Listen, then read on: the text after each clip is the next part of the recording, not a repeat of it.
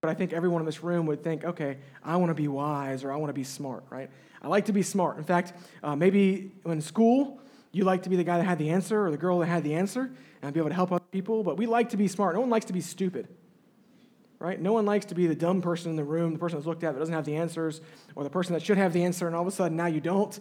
If you're married, you're probably used to that, right? Your wife or your husband looks for you to have done something and you're like, oh, wait a minute, you did tell me that while I was watching football, and I completely forgot. Right? That happens very regularly in my household, whether it's video games or football, or just because I'm a person and I am terrible at remembering things. Maybe you are the same way. So when we talk about wisdom and this day from Scripture here in James chapter 3, we're not necessarily talking about being smart. And we'll talk about that in just a second. But everyone thinks they're smart. Right? Everyone, even if you don't admit it, everyone thinks they're smart, which is why we get upset at people who don't do things right. It's very good for us to be, and easy for us to be critical, isn't it? Very easy for us to look at someone next to us that's screwed up and go, I can't believe you did that. This is something that I struggle with a lot, particularly on the roads of Okinawa. Those of you that are new to Okinawa, have fun driving in Okinawa for these next couple years. It will test your patience in ways that nothing else can, right? Particularly if you're used to driving fast, right? Because the average speed limit around here is like 40 clicks, about 25 miles an hour. You just don't get anywhere fast, right? You're commuting to work, and it's 14 miles, and it takes you an hour. That's crazy, right? So that's something that tests my patience, because I get behind an older Japanese lady that's in front of me that's got that little sticker. Maybe she has like 4 stickers there to let you know that she's old, right? You know what I'm talking about because you've been there. And she's doing like 15 clicks underneath the speed limit, so it's 40, and she's doing like 25.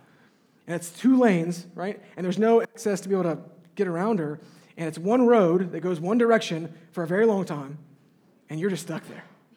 Right? Nothing tries my patience more, because what I think when I see that is, this lady stinks at driving. I hate her. And I start like cursing or saying bad things in my head. Usually it's out loud unless you're in the car with me, and then I'll be quiet. Right? Maybe you're the same way. But I get so frustrated. Why? Because I think that I can drive better than her or him. Right? I think that I'm a better driver. I think that they're terrible. I think that I'm wise and they're stupid. Right? At least when it comes to driving. And it's so easy for us as people to be critical and to think we're smarter than someone else. So let's talk this morning about what true wisdom really is. One commentator says this about this particular passage of Scripture. He says that this passage, verses 13 through 18, is the very heart and center of this body of this epistle. This is like the focal point of what James is talking about. It's leading up to this, and everything after this will kind of point back to these few verses on wisdom. And James has already mentioned wisdom. We've already had a sermon on wisdom from the very beginning of James. James chapter 1 and verse 5 says this, if any of you lacks wisdom, let him ask God, who gives generously to all without reproach, and it will be given to him. So the great thing for us as believers is that if you feel like you're not wise enough, or hopefully you want to be even wiser than you are, God says very plainly to us that if we want to be wise, all we have to do is what? Ask. We just have to ask. If any of you lacks wisdom, let him ask of God to give it to all men without reproach. In other words, he just wants to pour wisdom upon wisdom upon wisdom to each and every one of us here this morning. So that's the great thing about this, is that we all stink. We are all very unwise, and we do things we shouldn't do. But the blessing of the Scriptures is that God says, I want to give you more wisdom. If you will but ask, I want to pour wisdom upon wisdom upon wisdom upon you. So we're going to look this morning at what exactly true wisdom is, what exactly wisdom looks like according to the Scripture, to make sure that we're seeking after the right kind of knowledge, the right kind of wisdom for our lives. So what wisdom is not is what I'm going to show you here, the first little cartoon. I have a couple cartoons this morning. I'm a big fan of cartoons. It helps me to think. I love Calvin and Hobbes. Right, so if you can't read this, here's what Calvin says true wisdom is. People think it must be fun to be super genius, but they don't realize how hard it is to put up with the idiots in the world. That's not true wisdom, right? That's not true wisdom. That's oftentimes the way we think. Like, I'm just smarter than someone else. Everyone else is dumb. But as we'll see this morning, that is not true wisdom. That's not a biblical approach to wisdom. That's not a biblical approach to those that we encounter with our own wisdom. So Let's look at James chapter 3 again. We're going to read these verses again together, beginning in verse 13, to kind of refresh our memory and to kind of know what we're going on here. So verse 13 says this, "Who is wise and understanding among you? By his good conduct let him show his works in the meekness of wisdom. But if you have bitter jealousy and selfish ambition in your hearts, do not boast and be false to the truth. That is not the wisdom that comes from above, but is earthly, unspiritual, and demonic. For where jealousy and selfish ambition exist, there will be disorder and every vile practice. But the wisdom from above is first pure, then peaceable, gentle, open to reason, full of mercy and good fruits, impartial and sincere. And a harvest of righteousness is peace by those who make peace." What causes quarrels and causes fights? Is it not this, that your passions are at war with you? You desire and do not have, so you murder. You covet and cannot obtain, so you fight and quarrel. You do not have, but you do not ask. You ask and you do not receive, because you ask wrongly and spend it on your passions. So when we see that first verse, verse 13, it says, "Who is wise and understanding among you?" That is the very first big question we're going to look at this morning. It's a rhetorical question, so I don't want you raising your hands and go, "Oh, I'm wise," yeah, right? Like, that's not good. There's always that one person, by the way, whenever you're speaking or teaching, you say, "This is a rhetorical question you ask," someone always answers it, okay? So when I ask questions this morning, so you know, almost all the questions this morning are rhetorical. So don't raise your hand and don't elbow your husband or your wife, right? Listen to this. You need to be wiser, right? Don't do that. These are rhetorical questions this morning. So the first question that James asked, the big question of this passage is, who is wise and understanding among you? Who is wise and understanding among you? So I'll ask you this morning, do you think that you fit that bill? Do you think that you, as a believer, are wise and understanding, at least to some degree? As we'll see this morning, God actually calls us as believers to be wise and to be understanding. And I think that every believer in some way, shape, or form has a measure of wisdom and understanding. So let's look at what this means. So what is wisdom? In order to understand who is wise and who is understanding, I think we need to first define what biblical wisdom is. It's not smarts, right? I remember being in school one time, and people thought I was a genius because of one test I took one time. In 10th grade, it was a math test. It was some like national math test you had to take to see where you fell, and I scored in like the 95 percentile. Like, yeah, like you're so smart. What they didn't know is the very last page I ran out of time, and I just marked C all the way down, and luckily for me, 80% of the questions, the answer was C. I got really lucky. People were like, "Man, you're so smart." Like, yeah, that's right. Like, bring, right? No. I just got lucky, right? That's not wisdom. That's just maybe getting lucky or being smart. But the scripture talks about being blessed when you're wise, right? Psalms chapter 1 says very clearly that blessed is the man that walketh not in the counsel of the ungodly, nor standeth in the way of sinners, nor sitteth in the seat of the scornful, but his delight is what? In the law of the Lord, and in his law doth he meditate day and night. And then he'll be like a tree planted by the rivers of water that bringeth forth its fruit in its season. In other words, when things come down, when you're in difficult situations, when it's time to produce what you ought to produce as a believer, aka in this particular passage, wisdom, knowing what to do, we will do that if we are grounded and rooted in the stream, which is what?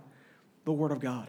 And that's what we're going to see this morning. So let's look then at what Scripture says wisdom actually is. And what we're going to have to do is look at quite a few passages in the Old Testament and New Testament to define this idea of wisdom before we start talking about its fruits and what it means to us specifically.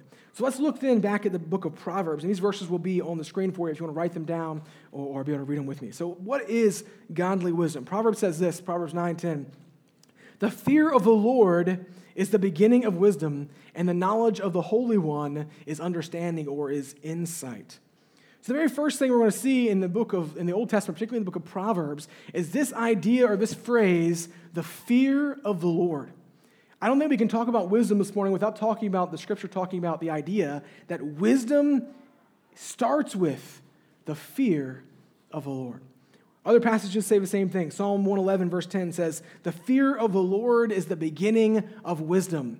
All those who practice it have a good understanding. His praise endures forever." But the fear of the Lord is the beginning of wisdom. Proverbs 1:7, "The fear of the Lord is the beginning of knowledge." That's Proverbs 1:7. "Fools despise wisdom and instruction." So the idea here, the juxtaposition is fear of the Lord equals knowledge or wisdom, but fools despise wisdom and instruction. So this link between the fear of the Lord and wisdom, knowledge, and instruction.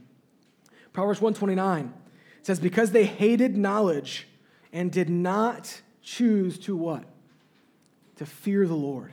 They did not choose the fear of the Lord. So if you fear the Lord, you have wisdom and knowledge. If you don't fear the Lord, you are a fool, or you are hating knowledge. Proverbs 2:5 says, then you will understand the fear of the Lord and find knowledge of God.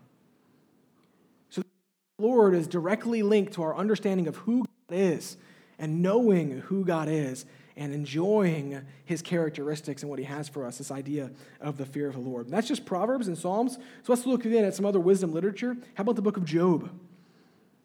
Job was a man that in Job chapter 1, Scripture says that Job was a man that was the most upright in the world of that time. Scripture specifically says that. He is the most upright man there is. Job would not only offer sacrifices for himself, but when his kids got together and had parties, he would go and offer sacrifices for them just in case they had sinned, right? Just in case something happened to skew their relationship with God, Job would go and offer sacrifice for them just in case.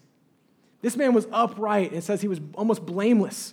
An awesome man of God, following after God in the fear of the Lord. And here's what Job says about living a life that is pleasing to God. Job 28 and verse 12 says this, but where shall wisdom be found?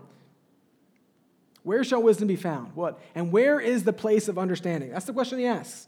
Where shall wisdom be found, and where is the place of understanding? And then he answers it a few verses later in verse 28 when he says this.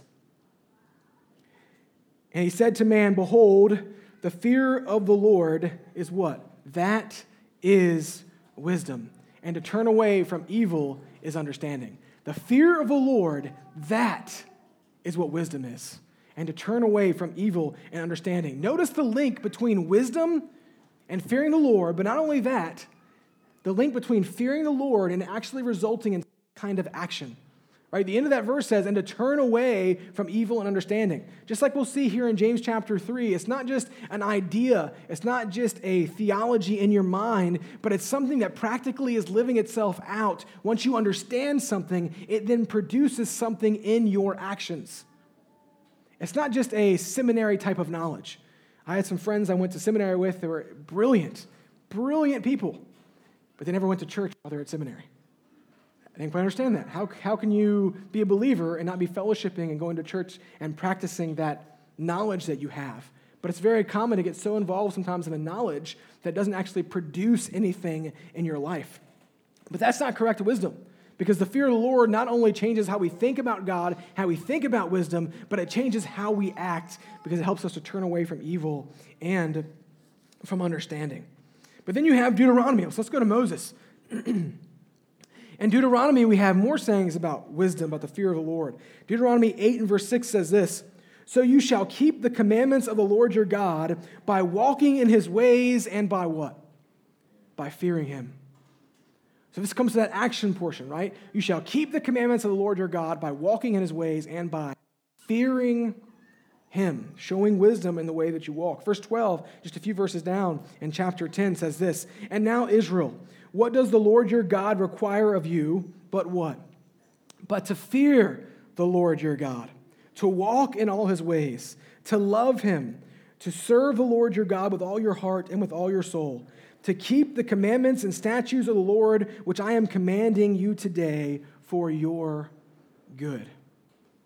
The fear of the Lord is what God requires of Israel, to be faithful to him and keeping his commandments and following after what he has for them. John MacArthur, a great pastor to listen to if you're looking for some good podcasts. He's got some good sermons. He makes this statement about that statement, the fear of the Lord. He says, in the Old Testament, the phrase fear of the Lord was equivalent to trusting in the Lord. That statement, fear of the Lord, could be equated to the idea of trusting in the Lord. So when we look at wisdom from the Old Testament, we see that God says, you can have wisdom. I want to give you wisdom. And it is practical for you to be able to live in the way that I've called you to, but it starts with fearing the Lord. It starts with putting your trust in who God is. Because fear of the Lord is not the idea that you're scared, and you're so scared your feet are, your knees are knocking together, and you're trembling in your boots, and you can't do anything because you're so scared that God's going to judge you. Well, there's a little bit of that, and Jude talks about that you're scared from doing things, and sometimes you do right because you're scared, right? Those of you that have children have used that tactic on numerous occasions, right? Your dad's going to come home, you better shape up, right?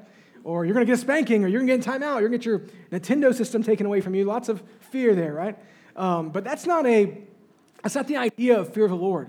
The fear is a reverence. It's an awe. Because you understand who God is, you understand what God has done, you understand who he is to you, and because of who God is to you, because of what he's done in your life, because of how he's changed you, and because he is the creator, sustainer of the universe, because of that, you fall on your knees in awe of who he is, in reverence to who he is and what he has done for you, and because of that, now you live out your life in the way that he has commanded to you because you love him. We don't obey our parents because we're fearful of our parents, hopefully. We obey our parents because we know they love us, because we know they've cared for us, and because of their character, it then spurs us on to want to obey them and please them because we love them. And that's the idea here from Deuteronomy, the idea from the Old Testament. This fear of the Lord produces in us a reverence that makes us then want to trust in God and who he is and his commandments and obey him. So the fear of the Lord was equivalent to trusting in God. That was the Old Testament. So let's look at a few passages in the New Testament to tie this together. 1 Corinthians 1, verse 24 says this, "But to those who are called, both Jews and Greeks, Christ, the power of God, and" what? "The wisdom of God." It is Christ himself, the Messiah, who is called the very embodiment of wisdom. The very embodiment of wisdom is Christ. 1 Corinthians 1, verse 30, just a few verses later, this, "And because of him, you are in Christ Jesus, who became to us" what? "Wisdom from God, righteousness, sanctification, and redemption." Do you see the link there between wisdom and those other attributes? He became wisdom, and then what else? Righteousness, sanctification, and redemption. The fear of the Lord, this wisdom, directly correlated to our trusting in who God is, because true wisdom can never be found apart from the person and work of Jesus Christ in our lives, connecting us to the power source, which is God the Father.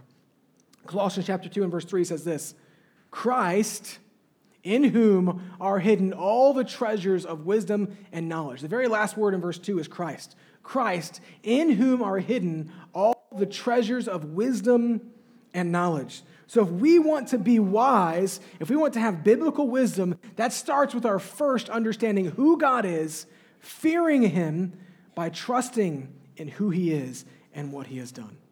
So in order to understand this passage in James chapter 3, the first thing we have to understand is that true wisdom can only be found in the person and work of Christ, God's Messiah, redemption from the world through him. So let's look at one more statement about wisdom in Ecclesiastes. One more statement about wisdom in Ecclesiastes. We talked about godly wisdom, talked about what good wisdom is. Now let's talk even about what earthly wisdom is. And the Old Testament gives us this. Think about the one person in the Old Testament who probably would have known what real wisdom is. That's who? King Solomon. Asked Solomon one day, "Solomon, what do you want? I'll give you anything. You're ruling. What would you like?" And what does Solomon ask for? He asked for discernment or wisdom in order to be able to rule. And so God says, because you've asked this not for yourself, but for those that you rule, I will pour wisdom upon you, so much so there will never be anyone that's been before you that has your wisdom, or anyone after you that will have had the wisdom that I'm going to give to you. So Solomon was the most wise person to have ever lived. So what does Solomon say about wisdom? Ecclesiastes chapter 1 and verse 16 says this, "I said in my heart, I have acquired great wisdom, surpassing all who were over Jerusalem before me. And my heart has had great experience of wisdom and knowledge. And I applied my heart to know wisdom and to know madness and folly. And I perceive that this also is" what? "Striving after the wind." In fact, in Ecclesiastes, Solomon, who most scholars think wrote Ecclesiastes, makes this statement, "Vanity of vanities." Heard that statement before? Vanity of vanities. I've heard people talk about vanity, and they talk about it when you're like holding sand, and you go to grab sand, and as you're holding sand, what happens to the sand? It pours through your hands. You have it for a second, and then it goes away. That's kind of that idea of vanities. You search after and strive after and try to get all these things, and then when you get it, what? It's gone through your hand. Maybe a better illustration would be grabbing after gas or steam coming off of a pot. As soon as you grab it, it's gone. That's the idea of what Solomon's saying here. He says that wisdom is even like that. So we've read that wisdom is a good thing. The fear of the Lord is the beginning of wisdom, that we ought to get wisdom for our life. James 3 says you ought to have wisdom as believers. So why does the wisest person that ever lived, Solomon, say in Ecclesiastes, that I strove after, I got it, I had it in full, but what? It was like striving after the wind, like grabbing something and then it being gone. Because Solomon, unfortunately, as wise as he was, made a giant mistake in his life. That was the end-all, be-all for Solomon, was wisdom. But it wasn't wisdom in who God is. It was earthly wisdom, which is why he says, just a few verses later, in Ecclesiastes chapter 12 and verse 13, the end of the matter is this: all has been heard. Fear God and keep his commandments, for this is the whole duty of man. Because Solomon recognized at the end of his life he had to go after all this stuff. Solomon had something that no one else would probably ever have in the history of mankind. He had the time and opportunity to do whatever he wanted and to go after whatever he wanted. Think about it. At the time that he lived, he had so much wealth. He's building this temple, putting gold everywhere, right? They could just throw gold in the temple like it's nothing. They had so much wealth. He went after wealth and he said, wealth isn't where it's at. Like, I have all this money, I'm not happy. He had so much sex, right? He had 300 wives, 700 concubines. He could have sex with a new woman every day for 3 years before he had sex with his first wife again. And people say, hey, sex, that's where it's at. Sexual gratification, that's going to give me true happiness. And yet Solomon says, no, I'm very unsatisfied. He had exact power, one of the greatest rulers of his time, could have done whatever he wanted. And yet he says at the very end, all this means nothing. There's probably no one in this room that will have a time where you can completely have the time and the power and the opportunity and the wealth to be able to explore whatever you want, whenever you want, at any time you want. Solomon did, and after he did it, he said, it was vanity. It didn't mean anything. And at the end of the day, what does he say? He says, at the end of the matter is this: fear God, and keep his commandments, for this is the whole duty of man. And what we find in the Old Testament and in the Scriptures is that when we don't fear God, when we don't put our trust in who God is, we don't have true wisdom. And not only do we not have true wisdom, but Scripture says that we end up going away from God completely. Jeremiah chapter 2 and verse 13 is a passage of Scripture that I love to quote. It's very indicative of what we do as people when we're not satisfied with what God's given us. Jeremiah 2:13 says this, God speaking through the prophet Jeremiah, he says, my people have committed two great evils. They have forsaken me, the fountain of living waters, and they have hewed them out cisterns, broken cisterns that can hold no water. It's the idea that God is this big fountain of fresh spring water. Come to me and drink, and you will be satisfied. You're not satisfied with where you are. You're in your sin. You're not doing what you ought to be doing, so life doesn't have meaning for you. Come to me and drink from my water, for I am the water of life, he tells the woman at the well in John 4, right? I am the water of life. Come drink from me. But instead of drinking from this big fountain that overflows with fresh, natural water, and what do you want more when you're unsatisfied or you're parched than fresh, good, cold, right? Cold water for the most part. By the way, I'm going to stop here for a second. If you're one of those people that you give people lukewarm water or hot water when they're exercising, there's a special place in purgatory for you, right? No, right? I don't believe in purgatory, but if there was, it would be that, and you'd be stuck in a DMV line, right? So anyways, so he says, listen, I have this nice fresh water for you. It's cold. It's refreshing. It will help you. But instead of drinking from this wellspring that I've given to you that is awesome, you've kind of gone over here and you've dug your own well. And a well isn't fresh water, right? A well holds rainwater, runoff water. And he said, the worst thing is, not only did you build your own well, it's not as good water, but it's a broken well. It doesn't even hold water. So as soon as the water gets in, what happens? It goes right through the well. I had a professor in seminary that related to this, and I thought it was very good. When you could go over here and drink from the water in the back that's cold out of the thing or a water fountain, instead of doing that, you've gone outside and started to lick up one of these puddles on the ground, on your hands and knees, trying to lap the last bit of water that you have. But that's what we do as believers when we forsake what God has given to us in his wisdom as the right way, as the good way we ought to be living, and instead we come over here and say, you know what? I think I'd rather just do it my own way. I'll build my own well. I'll get my own water. And instead of drinking from the nice, fresh, cool water, we've done what they did in Eastern Europe to me when I came in 100-degree weather and I was hot. They gave me hot tea. Right? We're drinking from things that don't satisfy. We're on our ground lapping up the last bit of the rainwater when God has offered to us something much better. And that is what Solomon says here when we don't fear God and keep his commandments. The height of folly. The height of folly. Don't fear God or keep his commandments. And that is where sin, that is where folly begins. So now that we understand, I think, what wisdom is from Scripture, it's fearing the Lord and obeying his commandments. I think we can understand what James is saying here now better in James chapter 3 and verse 13. Look then at James 13 again.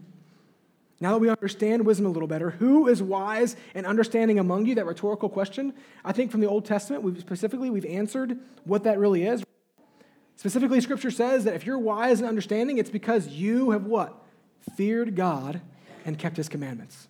That you have feared God and kept his commandment. In other words, you have trusted in who God is. I hope that most of us in here this morning are believers and we've trusted in who Christ is. But if you're not, I'll tell you this morning as we talk about wisdom, if you've never put your faith and trust in God, this is the kind of wisdom that you'll never be able to obtain apart from God. Because left to ourselves, we are stupid people. Right? I hear people joke all the time, and the devil made me do it, or the devil's right on my back, he's trying to tempt me. And I tell people all the time, like, you must be a much more spiritual person than I am. That's probably true anyways. But I don't usually need the devil or a demon to tempt me. I screw up all the time, and it has nothing to do with the devil or a demon. It's because I want to, and I choose to do it, because I suck. And I think most of you could say the same thing. We usually mess up because we're at war with the lust in our own flesh, and we want to do wrong, so we do wrong, not because someone made us, but because I wanted to. And I chose to do something I shouldn't have chosen to do, because I wasn't fearing the Lord. That's not genuine wisdom. Genuine wisdom is trusting in the Lord, fearing him. So let's look then together at what James says in verse 13. Who is wise, understanding among you? And then here's the answer that he kind of gives there, the kind of thesis statement. He says, by his good conduct, let him show his works in the meekness of wisdom. So if you are wise and understanding, and if you are a believer here today, you may feel like you're not wise. You may feel like you're not as wise as you need to be, maybe. But according to Scripture, if you fear the Lord, if you've trusted in God, if you put your faith and trust in the work of Jesus Christ, and you are one in him and he is in you, and the blood of Christ has cleansed you from your sin, you are wise. Because God has made you at least somewhat wise. Because you have Christ, because you fear God. Now, are there levels of that we'll talk about in a second? Of course. Right? We can be more wise or less wise as we fear God. But the initial fearing, the believing, if you're a believer, you ought to be at least somewhat wise. So who is wise and understanding among you? Here's what James says you ought to do.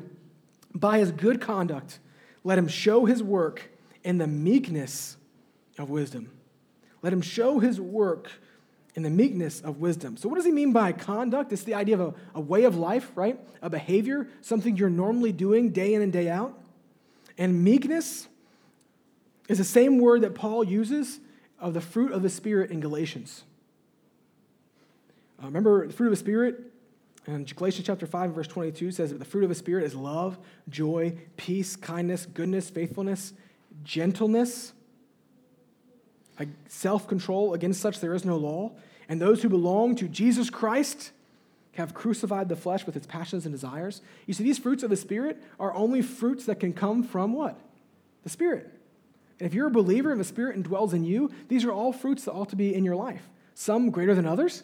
We're constantly working on them to exhibit them in better ways. But these are all things that only believers can exhibit. And this idea of gentleness in verse 3 is the same word used here in verse 13 that says meekness. Meekness. Meekness is often understood. I know we talk about this a lot, maybe in Sunday schools when you're a kid, you've heard this statement, but meekness is not what? Weakness, right? Meekness doesn't mean that you're frail or that you can't stand up for yourself or that you can't do anything or you don't have the power to do things. Meekness is the idea that you have the power and you have the strength, but you choose to control it and not use it in situations when you very easily could. My wife and I have traveled a good bit here in Asia in the 2 years that we've been here. We love going to different little countries. If you've traveled to maybe Thailand or Hong Kong or some of these major Asian cities, what you find oftentimes of these huge crowds is they'll just start pushing you out of the way, right? Like you'll be trying to walk together and like this huge crowd and this small little old lady that looks like she couldn't lift anything will like elbow you, boom, and like push you out of the way, right? It's very common in their culture, these crowds. So I get frustrated with that. especially since I'm usually like a head taller than most of the people that were like in Thailand when we were there. I get a little frustrated, and so I tell my wife to do is hold my shirt, and I get it about as big as I can, right? And I make sure to lock my lats, right, and make sure your arms are real stiff. And I'm not moving for anybody. I'm moving right down the middle, and if they're coming at me, they see me. Most of the time, they'll kind of move out of the way because they're smaller, because they see that look on my face. I get frustrated, right? And I kind of, if they hit me, I'll on purpose move and maybe even nudge them a little bit, like, yeah, that's right. That's not meekness, right? Meekness is knowing you can do that and not doing that. So that's a good example of how not to show meekness, right? But that's the idea. It's not that you can't. If I wanted to, for most of these countries with being a bigger guy, I could just push them out of the way and throw them down and say, like, you jerks, and really get upset and angry. But meekness that I did not exhibit will more or less be, okay, you can keep pushing me, right? Like, hey, just keep shoving me. It's no big deal. We'll just work our way through the crowd. I'm okay being shoved and pushed and separated from my wife a little bit because I don't like her anyways, No, I'm okay with those things. Not a big deal. That's the idea of meekness. It's not the idea that you can't do it. It's the idea that you choose not to do it. Particularly when it comes to wisdom, think about all the times when you could correct someone, when you could put somebody in their place, when you could use your strength or your knowledge to overpower another individual, and yet you choose not to. That's meekness. That's the idea of what he's talking about here. So by your behavior, verse 13 says, by your manner of conduct, your lifestyle, if you are understanding, then show your works in the gentleness or meekness of wisdom. In other words, if you are truly wise, your lifestyle will not be one that goes around flaunting it in front of everyone else, pushing it on everyone else, telling everyone else, yeah, I've got it, I'm stronger than you, I'm more wise than you. No, true wisdom is not one who does that. When we share our wisdom, it's not to show us that we're better or stronger or more important than someone else, but it's for other reasons. It's to be meek and gentle. And that's what we see here. In fact, Matthew chapter 5 and verse 5 in the Sermon on the Mount, Jesus says this. He says, blessed are the gentle, for they shall what? Inherit the earth. That's the idea, the meek. Blessed are the gentle, for they shall inherit the earth. So I'll rephrase this for you. This statement, by his good conduct, let him show the works and meekness of wisdom. And here's how I rephrased it. If you are wise, you will display your wisdom with gentleness in your everyday life. If you are truly wise, if you truly have the wisdom of God, you're going to display your wisdom with gentleness or meekness in your everyday life. So I think that then begs the question. If I ought to be showing that, this gentleness in my everyday life by displaying this wisdom, then what is the good conduct or works that wisdom ought to be presenting? Right? If I ought to display these works in gentleness, then what are the works that I ought to display? And that's what James answers here in verse 14 and following. So let's look together at a couple of things. The first thing I want us to see is what wisdom is not. In order to understand what wisdom is, I think sometimes it's good to talk about the negative. That's what James gives us first, is what wisdom isn't, and that is earthly wisdom. So there's dichotomy here. There's two types of wisdom we're going to see in James. There's heavenly wisdom from above, and there is earthly wisdom. So let's look at the earthly wisdom. There's another Calvin and Hobbes, because I think if you're going to find out what wisdom is, you got to go to Calvin and Hobbes, right? So Calvin's talking, he says this, the more you know, the harder it is to take decisive action. Once you become informed, you start seeing complexities and shades of gray, right? The more you're going to realize, the more knowledge you get, the more you realize what you don't know, and you start to understand it's not just black and white, right? He said, you realize that nothing is as clear and as simple as it first appears. Ultimately, knowledge is paralyzing. So he throws his book behind him, right? Being a man of action, I can't afford to take that risk. So Hobbes says, you're ignorant, but at least you can act on it. Right? You ever feel that way? Are people around you? No nudging, okay? No nudging. But that's earthly wisdom, right? Acting on ignorance. In fact, that's what we're going to see here, what we act on. Look at the driving force of earthly wisdom from James. The driving force of earthly wisdom is two things. The first thing we see is it's a bitter jealousy. Verse 14, but if you have bitter jealousy and selfish ambition in your hearts, do not boast and be false to the truth. The first two things we see that drive bad wisdom or earthly wisdom is bitter jealousy, covetousness, having no concern for those that are the object of a desire, but instead of being happy for others' blessings, instead of rejoicing with our brothers and sisters who have been given good, we are what? We are obnoxiously, bitterly, poignantly jealous We are upset that they got it and that we didn't get it, and we want it now.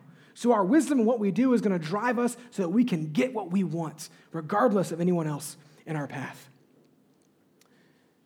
So in other words, you do right, your wisdom is given, but it's for the purpose of bringing down others or to get what you want in jealousy. But not only bitter jealousy, but what does he say? Earthly wisdom, the driving force behind it is selfish ambition.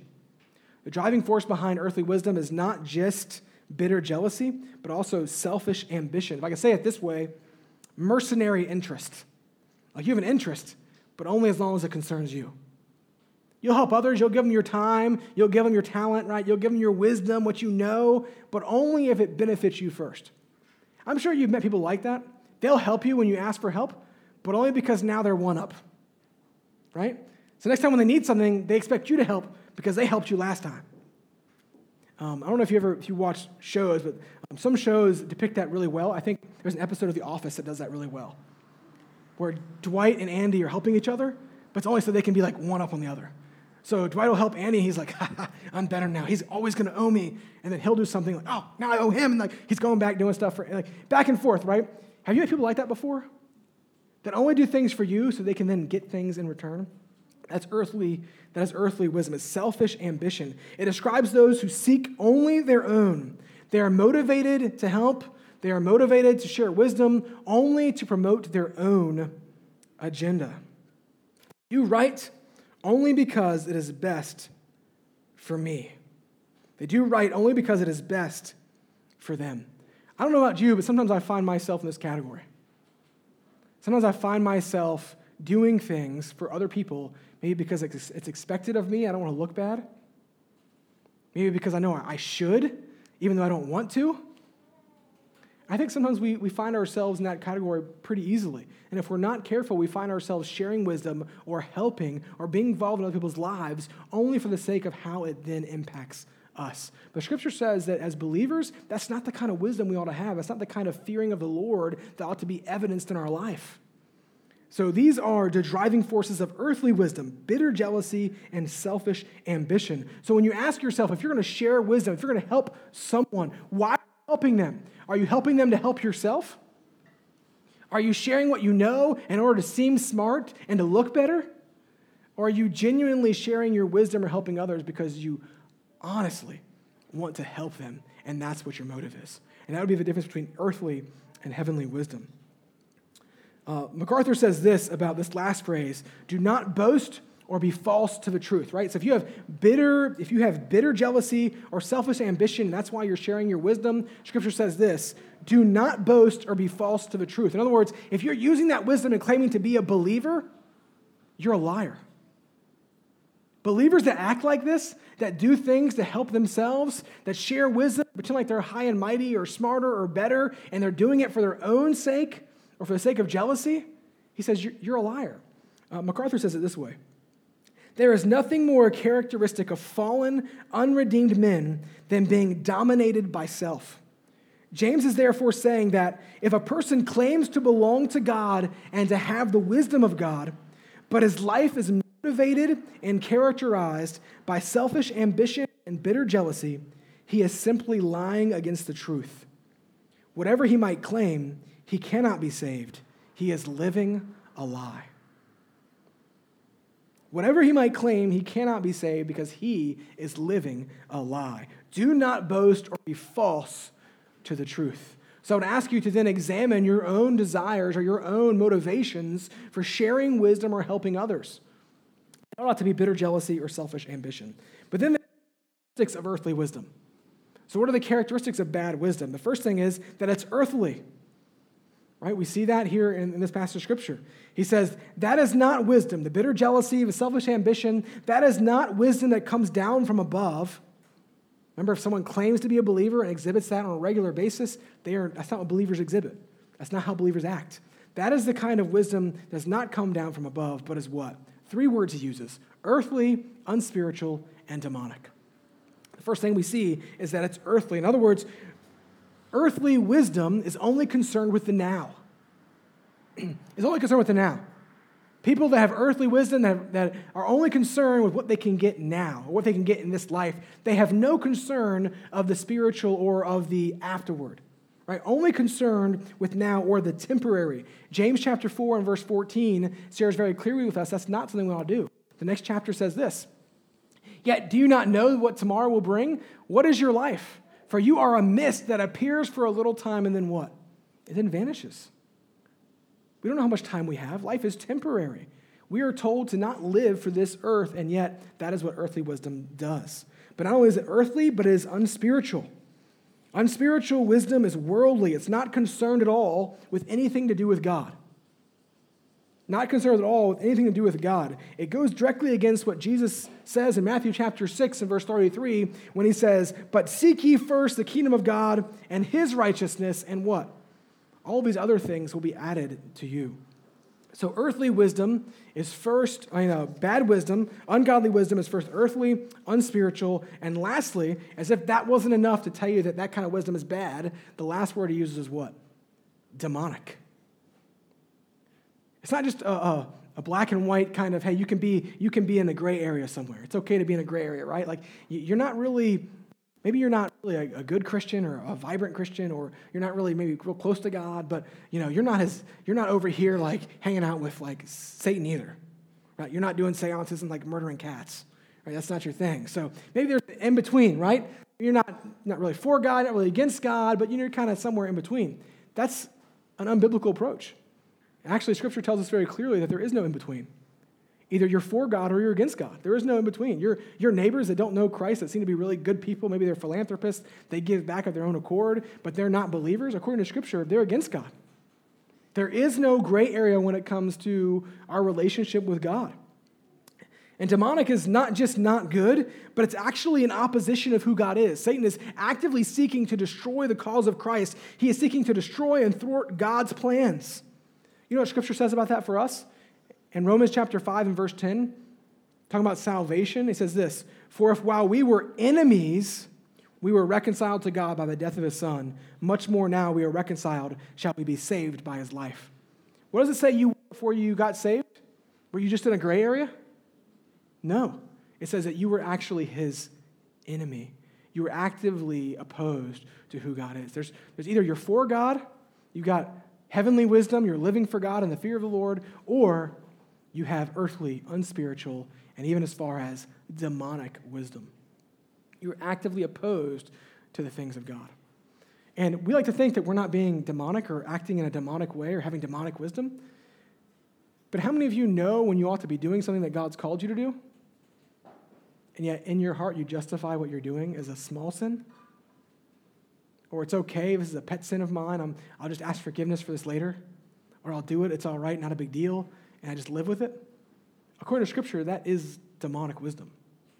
That's the kind of thinking that Satan wants you to have, because it's keeping you from enjoying a right relationship with God and the fear of God, right? And being wise to be able to live for him and promote his kingdom. That is demonic wisdom, because you are actively opposed and choosing your sin when you know you ought not to. You're actively opposing God's plan, God's will, and God's kingdom in your life. That's demonic wisdom.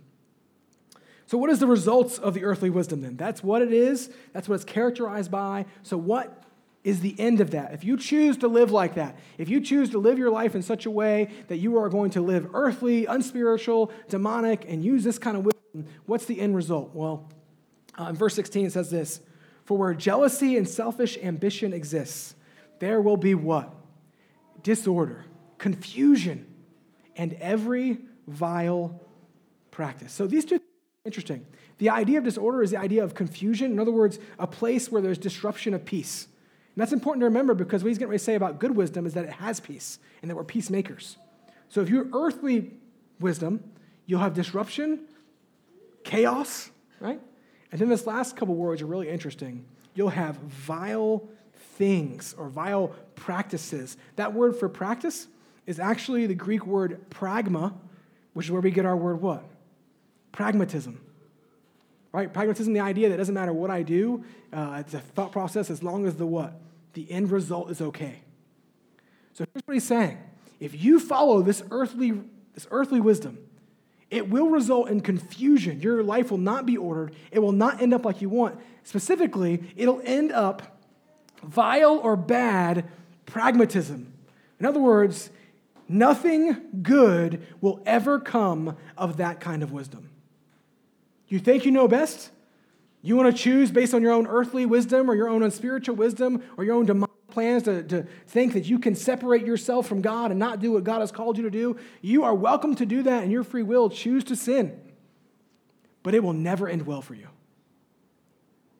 I think everyone in this room who's a believer and has been a believer for any length of time at all can testify to the fact that when we choose to go our own way and to do our own thing and to make our own paths, those paths are never straight, those paths are never good, and they always end up in disorder. They always end up poor. So that is negative, that is ungodly, earthly wisdom. So then let's look at the flip side of that. If we're called to wisdom and fear of the Lord, what does good wisdom in our life look like? What is it? It is godly wisdom. So let's look then at the next verse, verse 17. But the wisdom from above is first pure. The very first thing we see that wisdom is according to Scripture. It's not earthly, it's not unspiritual, it's not demonic, but what is it first and foremost? It is pure. And it's interesting that he does say that. He doesn't just say wisdom from above is pure and peaceable and just lists this huge list. The very first thing he says, it is what? First pure. In other words, all of these other characteristics will stem from this idea of wisdom first being pure. And the idea of pure wisdom is the idea of free from contamination or defilement. This word pure is the same word that is used to describe God. It is the Greek word for holy. When he says, be ye holy in the Old Testament as I am holy, right? That's that word for holy. Wisdom from God is first and foremost pure, set apart. It is holy. What does that mean for us?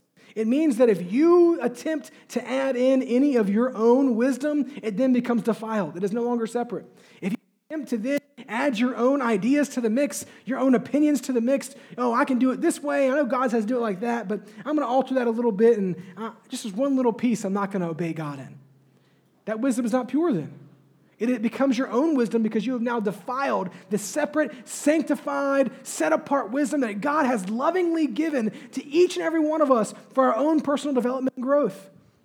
And yet we screw it up by adding our own impurities to that pure wisdom. And so he says here, first and foremost, true wisdom recognizes that we can't get wisdom from anywhere else but from who? But from God. And yet as believers, oftentimes, I'll speak for myself here. Oftentimes it's easy for me to find advice, wisdom from unsaved people. Does that mean you can't ever get good ideas from people that aren't believers? Well, no. But what it does mean is when you're making major decisions, when you're choosing how to live your life in a major way, whether it's pleasing to God or not pleasing to God, then why in the world do we run after people that aren't even believers and follow them?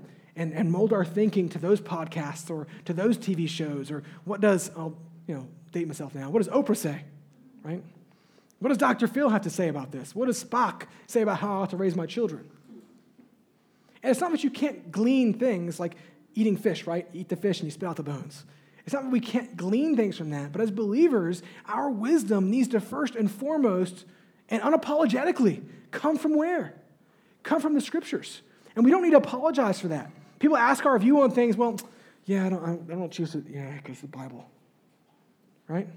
And oftentimes we'll do that. But unapologetically, we say, hey, listen, my wisdom first and foremost is pure because it is not my own wisdom. That's why I know what I'm telling you is okay, because it's God's wisdom, right? Because God has given this to us. So it has to be pure. A good example of this for me anyways, I'm a huge fan. I need to get a t-shirt. I'm a huge fan of Family Mart. Anyone a Family Mart fan? That's not a rhetorical question. You can raise your hand. You can shout it. We can clap today. Woo, Family Mart, right? Anybody a Lawson's fan? Get out. We're done. No, I'm just kidding. I like them all. But the reason I like Family Mart the most, and here's just one thing as to why I like Family Mart the most. I love those little onigiris, right? They're awesome. I love the Pizza Mons. If you ever had those, the little steamed buns that pizza in the middle, oh, that's from heaven. Or their fried chicken, that's better than almost, yeah.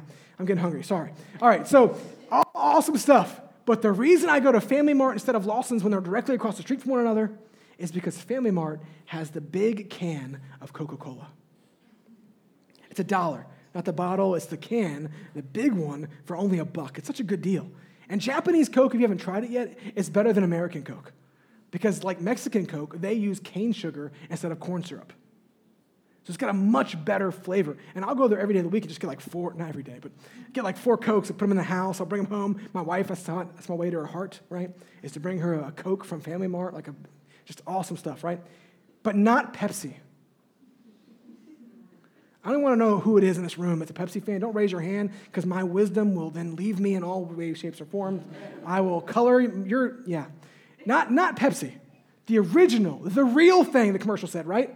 Coca-Cola. And there's a difference, right? There really is. Like you go, my wife's from South Carolina. I pastored there for a little while. Not RC Cola. Yeah, RC Cola, old school. It's not bad. Not RC Cola. Not the Mr. Pibb or not Mr. Pibb, the off-brand stuff, right? I don't know. What is it called? Anyways, the weird off-brand stuff from Walmart or Target. Not that stuff either, right? And definitely not Pepsi. Like, you give me both in a cup, I'm going to spit the one out that I know is Pepsi. Like, it's a huge difference. A huge difference. The real, original Coke. But if you add stuff to it, if you change it, it's very noticeable, right? The vanilla Coke, not the same. Cherry Coke, although good, it's not the same as a classic Coke, right? Give me a glass with ice of nice classic Coke. Add things to it, I know it's different. Alter it, try to be a substitute or a pretender like Pepsi. It's not the same, right? And that's what we see here from Scripture in that point. Godly wisdom is the real thing. It is set apart. It is pure. When you add anything to it, when you try to disguise it, when you try to make it something different, it is no longer godly, set apart wisdom. So it's first pure. And then we see the next word here in verse 17. Not only is it pure, but he says then. In other words, that purity then brings about these other characteristics. Let's look at these really quickly. The first thing we see that brings about is that you are peaceable, right? But the wisdom from above is first pure, then peaceable. Scripture says in Matthew chapter 5 and verse 9, blessed are the what? The peacemakers, for they shall be called the sons of God. Their wisdom doesn't cause conflict. We don't seek to correct people in order to make them feel stupid or dumb or to cause conflicts in life. We don't seek to influence lives to cause a disruption and warfare, but what we do is we seek to help. We are peacemakers. Not only is it peaceable, but it is gentle. And this word for gentle is actually a different word, or this peaceable is a different word than the word used earlier for gentle. This word is the idea of being courteous or unpretentious. And it's got an idea or a hint or a flavor of humbleness associated with it. In other words, as we share and as we live, we are living our lives and helping others in a courteous manner, seeking not our own benefit, but really to help them because we genuinely care. By this shall all men know that you are my disciples, that you have what? Love one for another, that we are courteous and we share that with others. But not only that, but we are open to reason. Godly wisdom is teachable and compliant and not stubborn. Godly wisdom is teachable and compliant and not stubborn. If you're here today like me and you are hard-headed and stubborn, that is not good, and we have to constantly be working on that. Because stubbornness is actually an evidence of earthly wisdom. Because godly wisdom is willing to be taught. It's willing to learn. It's willing to see where we have done wrong, because then we can correct it to be closer to God, right? To right ourselves with what the Word of God says. So it is open to reason. Full of mercy. Sermon on the Mount again. Blessed are the what? The merciful, for they shall receive mercy. Wisdom doesn't hold wrong over other people's heads. Honey, you've done wrong. I'm going to remember this forever. Right? Do you remember that one time 7 years ago? Right? Wisdom doesn't do that. Wisdom is full of mercy. Full of good fruits. Demonstrates genuine faith by genuine good works. And we don't need to talk a lot about this because 2 weeks ago, Stephen Griffin preached from James chapter 2, talks about how genuine faith is then, the result of genuine faith is what? Good works. Right? I'll show you my faith by my works. When you've genuinely believed, genuine fruit does follow. Because dogs bark, cats meow, Christians grow and show good fruit. they have good works. It's just what we do. It's what Christians ought to be doing. Not only are you full of good fruits, but you're impartial. You don't show favoritism. That was already addressed in James chapter 2 when he talks about showing partiality toward rich people versus poor people, just based on who they are in appearance or what their status is. And that is not godly. We don't show favoritism. And then we're sincere. We're not deceitful or hypocritical. We actually want to help. We genuinely seek to help others and with sincerity share our faults and we share our strengths and we're seeking to help one another. That is what genuine wisdom really is. And in closing then, if we share genuine wisdom, if we have genuine wisdom from God because we fear the Lord, what is the result in our lives? We saw what the result of earthly wisdom was, right? We saw that result. What was that result? It was not good. It was disorder. Bad things end, right? That was basically this verse said bad things, right? So what is the result of godly wisdom? Well, look with me at verse 18. If you share godly wisdom, if you are practicing godly wisdom because of the fear of the Lord, verse 18 says this, and a harvest of righteousness is sown in peace by those who make peace. A harvest of righteousness is sown in peace by those who make peace. Let me reorder this because it's kind of a little backwards in the way we typically talk to make this a little clearer. Here's what verse 18 says. Those who make peace will sow in peace and reap a harvest of righteousness. Godly wisdom results in us as peacemakers sowing in peace and reaping a harvest of righteousness. Only godly wisdom will allow us to make or sow in peace and harvest righteousness. And this is a result, I think, twofold for us as believers as we close. The first thing we see here is the immediate context. In other words, the cycle of wisely interacting with those around us in a godly manner will produce righteousness, not only in ourselves as we grow ourselves, but it will produce righteousness or sanctification and growth in the life of others as we impact them and do life with them in community.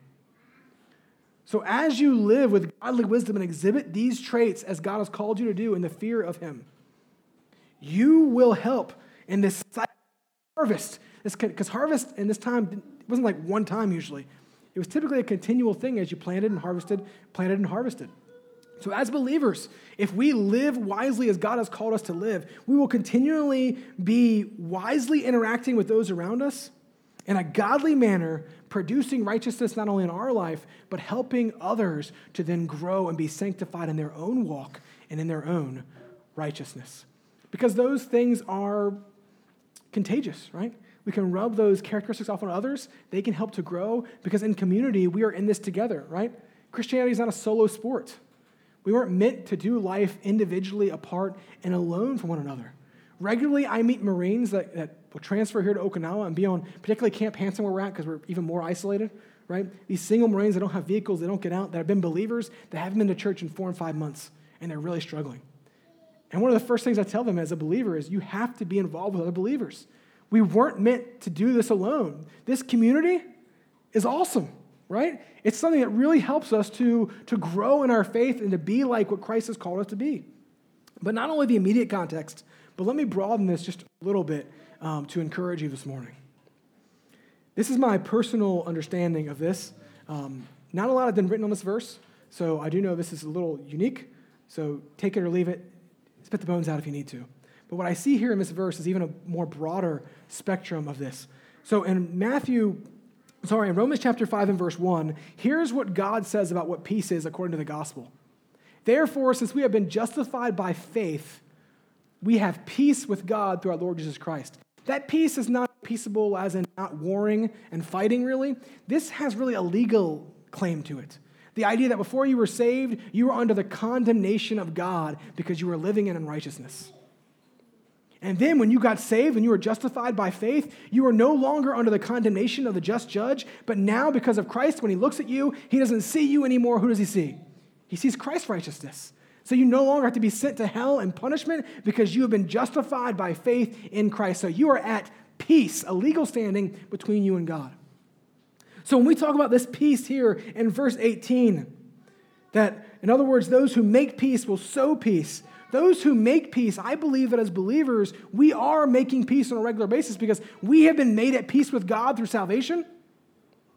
And as a regular basis, as we share with others what he's doing in our lives, and we share this godly wisdom with those we come in contact with, we are also sharing the peace of God, which is the gospel, which is us being justified by faith. So those who make peace and sow in peace, according to Romans, are those who share the gospel with others. The Sermon on the Mount, once again, in chapter 5 and verse 9 says this, "Blessed are the peacemakers, for they shall be called the sons of God." It doesn't mean that you go around making sure there's no fighting, although we do a little bit of that. The peacemakers, according to Scripture, are those who give God's peace to others so that they too can be reconciled in right relationship with Jesus Christ. Those believers who exhibit godly wisdom are sharing the gospel with those around them because their focus is pure. And those that sow in the gospel will reap a harvest of righteousness, either bringing others closer to Christ in righteousness, because that's what that word is right there. It's that righteousness of Romans, or helping them to grow in righteousness themselves. So believers, let me encourage you this morning.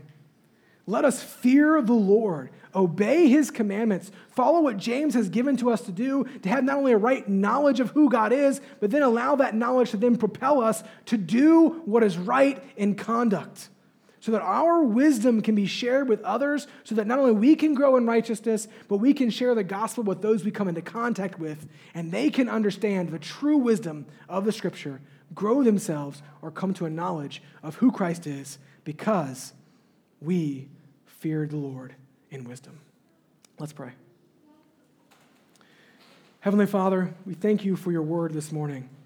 We thank you for teaching us from wisdom that we ought to fear you.